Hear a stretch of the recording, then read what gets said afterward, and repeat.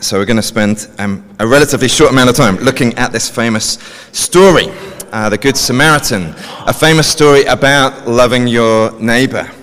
But we need to understand the context, don't we? Jesus tells this story in response to an expert in the law who we're told was trying to test him or trap him. In other words, this expert in the law is coming, asking a question, but he has impure motives. He doesn't really want to know the answer. He's trying to trap Jesus. He asks, "What must I do to inherit eternal life?" And I think what he's really asking is, does Jesus think that obedience to the law matters? He suspects that Jesus is unconcerned about the law of God, unconcerned about obedience to the law. This man probably believes that in order to have eternal life, you have to obey the law. It's called moralism or works righteousness. It's the view that if you obey the law, then you'll be accepted by God. If you do enough good works, then you'll have eternal life. Jesus' response is brilliant. Simple, but brilliant, because it exposes the weakness and hypocrisy of the man's position. Jesus asks him simply what he thinks the law demands. Effectively, he's saying, okay, if obeying the law is how you get eternal life, let's assume that's true for a moment. What does the law actually require? How would you answer your own question? What do you need to do to inherit eternal life? And the man gives a fairly common summary of the law. The Mosaic law had hundreds of individual laws, but they were summarized in the Ten Commandments. And those 10 Commandments could be summarized in 2. Love the Lord your God with everything you've got. Love your neighbor as yourself. The man's quoting from Deuteronomy 6 and Leviticus 19. And Jesus agrees with the man's summary. He says, yep, that's a fair summary of what the law demands. And then he asks, and then he says, do this and you will live. In other words, if that is what the law demands, and eternal life requires obedience to the law, well, how are you going?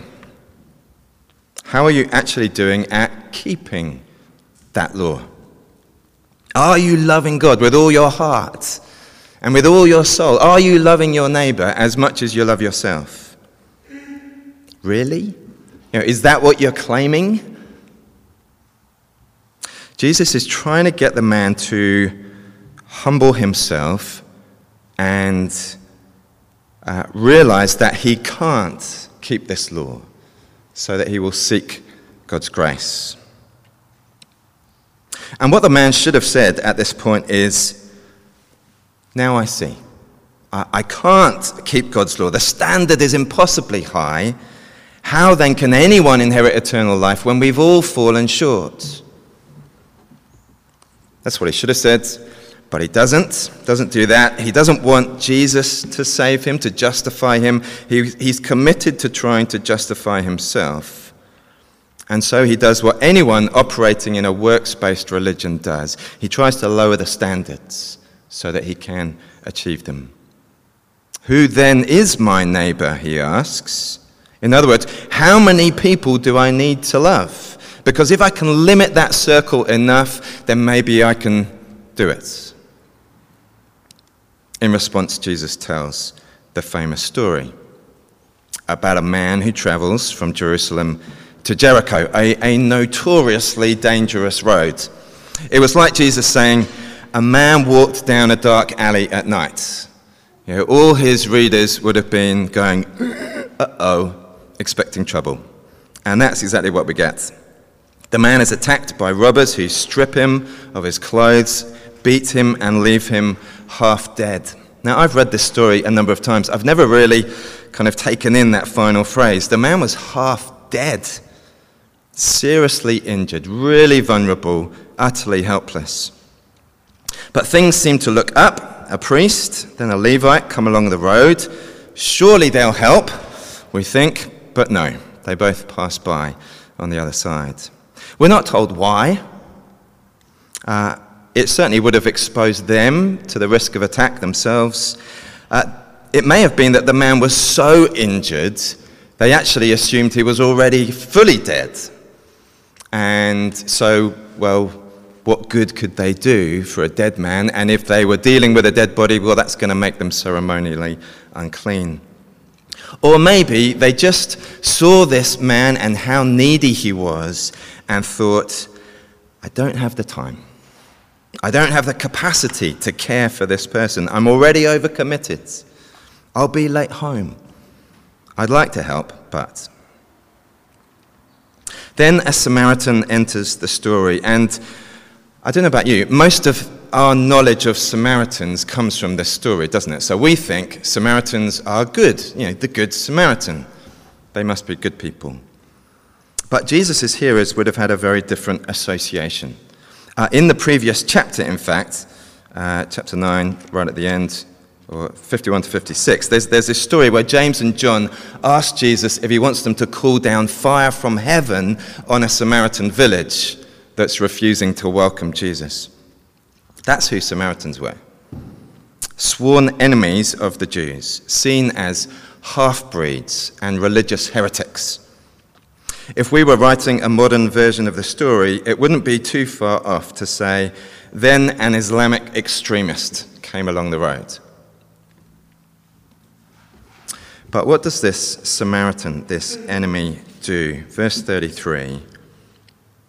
As he traveled, he came where the man was, and when he saw him, he took pity on him. He went to him and bandaged his wounds, pouring on oil and wine. Then he put the man on his own donkey, brought him to an inn, and took care of him. The next day he took out 2 denarii and gave them to the innkeeper, and said, look after him, and when I return, I will reimburse you for any extra expense you may have. The Samaritan loved this Jewish man in a really practical way and in a really costly way, didn't he? He met the man's needs, he risked danger himself, and he gave really generously of his time and his money. Jesus is giving a radical answer to the question, what does it mean to love your neighbor?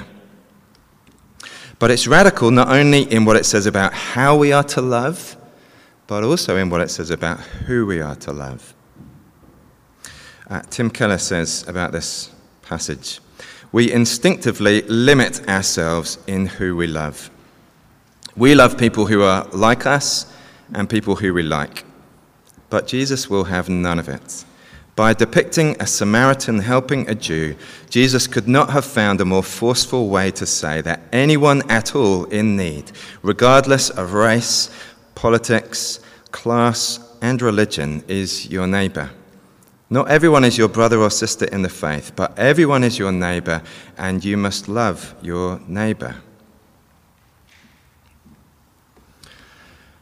But there's a twist in the story. I've noticed it over the years, but I think only this week in preparing realized its significance. Think about the placement of the Jewish man in the story. We might have expected the Jewish man to be the one providing help and the Samaritan to be the one in need. That, at least in my thinking, would more obviously answer the question, who's my neighbor? Who do I need to love? Well, even Samaritans, even your enemies, love them. But Jesus puts the Jewish man in the role of the helpless one, the one needing love and care and rescue. In other words, I think he's asking his listeners and us to imagine ourselves as that dying man on the roadside, with no hope unless the Samaritan, his enemy, stops and rescues him. Again, Tim Keller is helpful. Jesus was saying something like this: what if your only hope was to get ministry from someone who not only did not owe you any help, but who actually owed you the opposite? What if your only hope was to get free grace from someone who had every justification, based on your relationship to him, to trample you. You see, according to the Bible, we are like that man dying in the road, powerless to save ourselves, spiritually dead in our trespasses and sins, enemies to God. But when Jesus came into our dangerous world, he took pity on us. He was moved with compassion for us.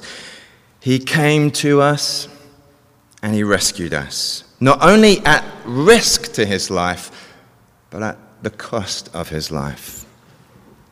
In extravagant generosity and grace, he met the requirements and paid the debt for our wounds to be healed and for us to be restored to life. Jesus is the great Samaritan that the Good Samaritan points to.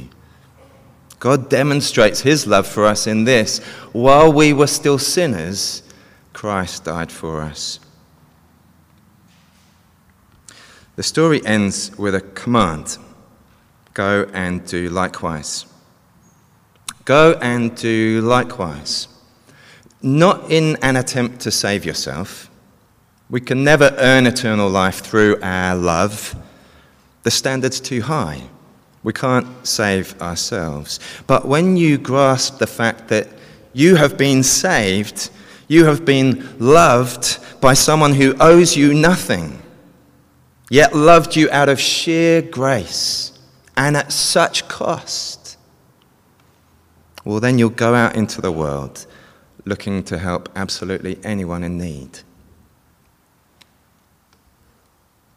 This story challenges us in how we think about ourselves,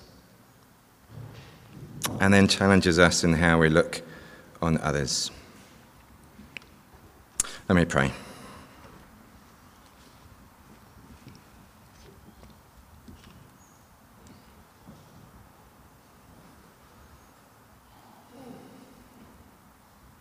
Lord Jesus, thank you for this story. Thank you for this teaching.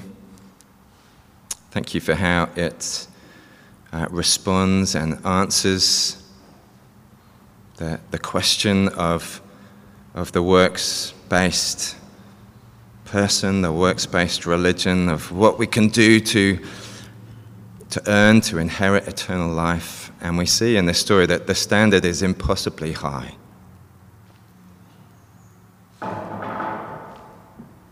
We thank you that our salvation is not something we can achieve ourselves, but something we receive from you and from your grace. Thank you for how this story helps us to see that we are like that man lying on the roadside, wounded, half dead, powerless to save ourselves, and yet you came and in great mercy and at great cost to yourself saved us. Help us, we pray, to grasp that reality more deeply, to grasp the gospel more deeply, that we'd see ourselves rightly, and so we'd see all those around us, regardless of race or class or religion.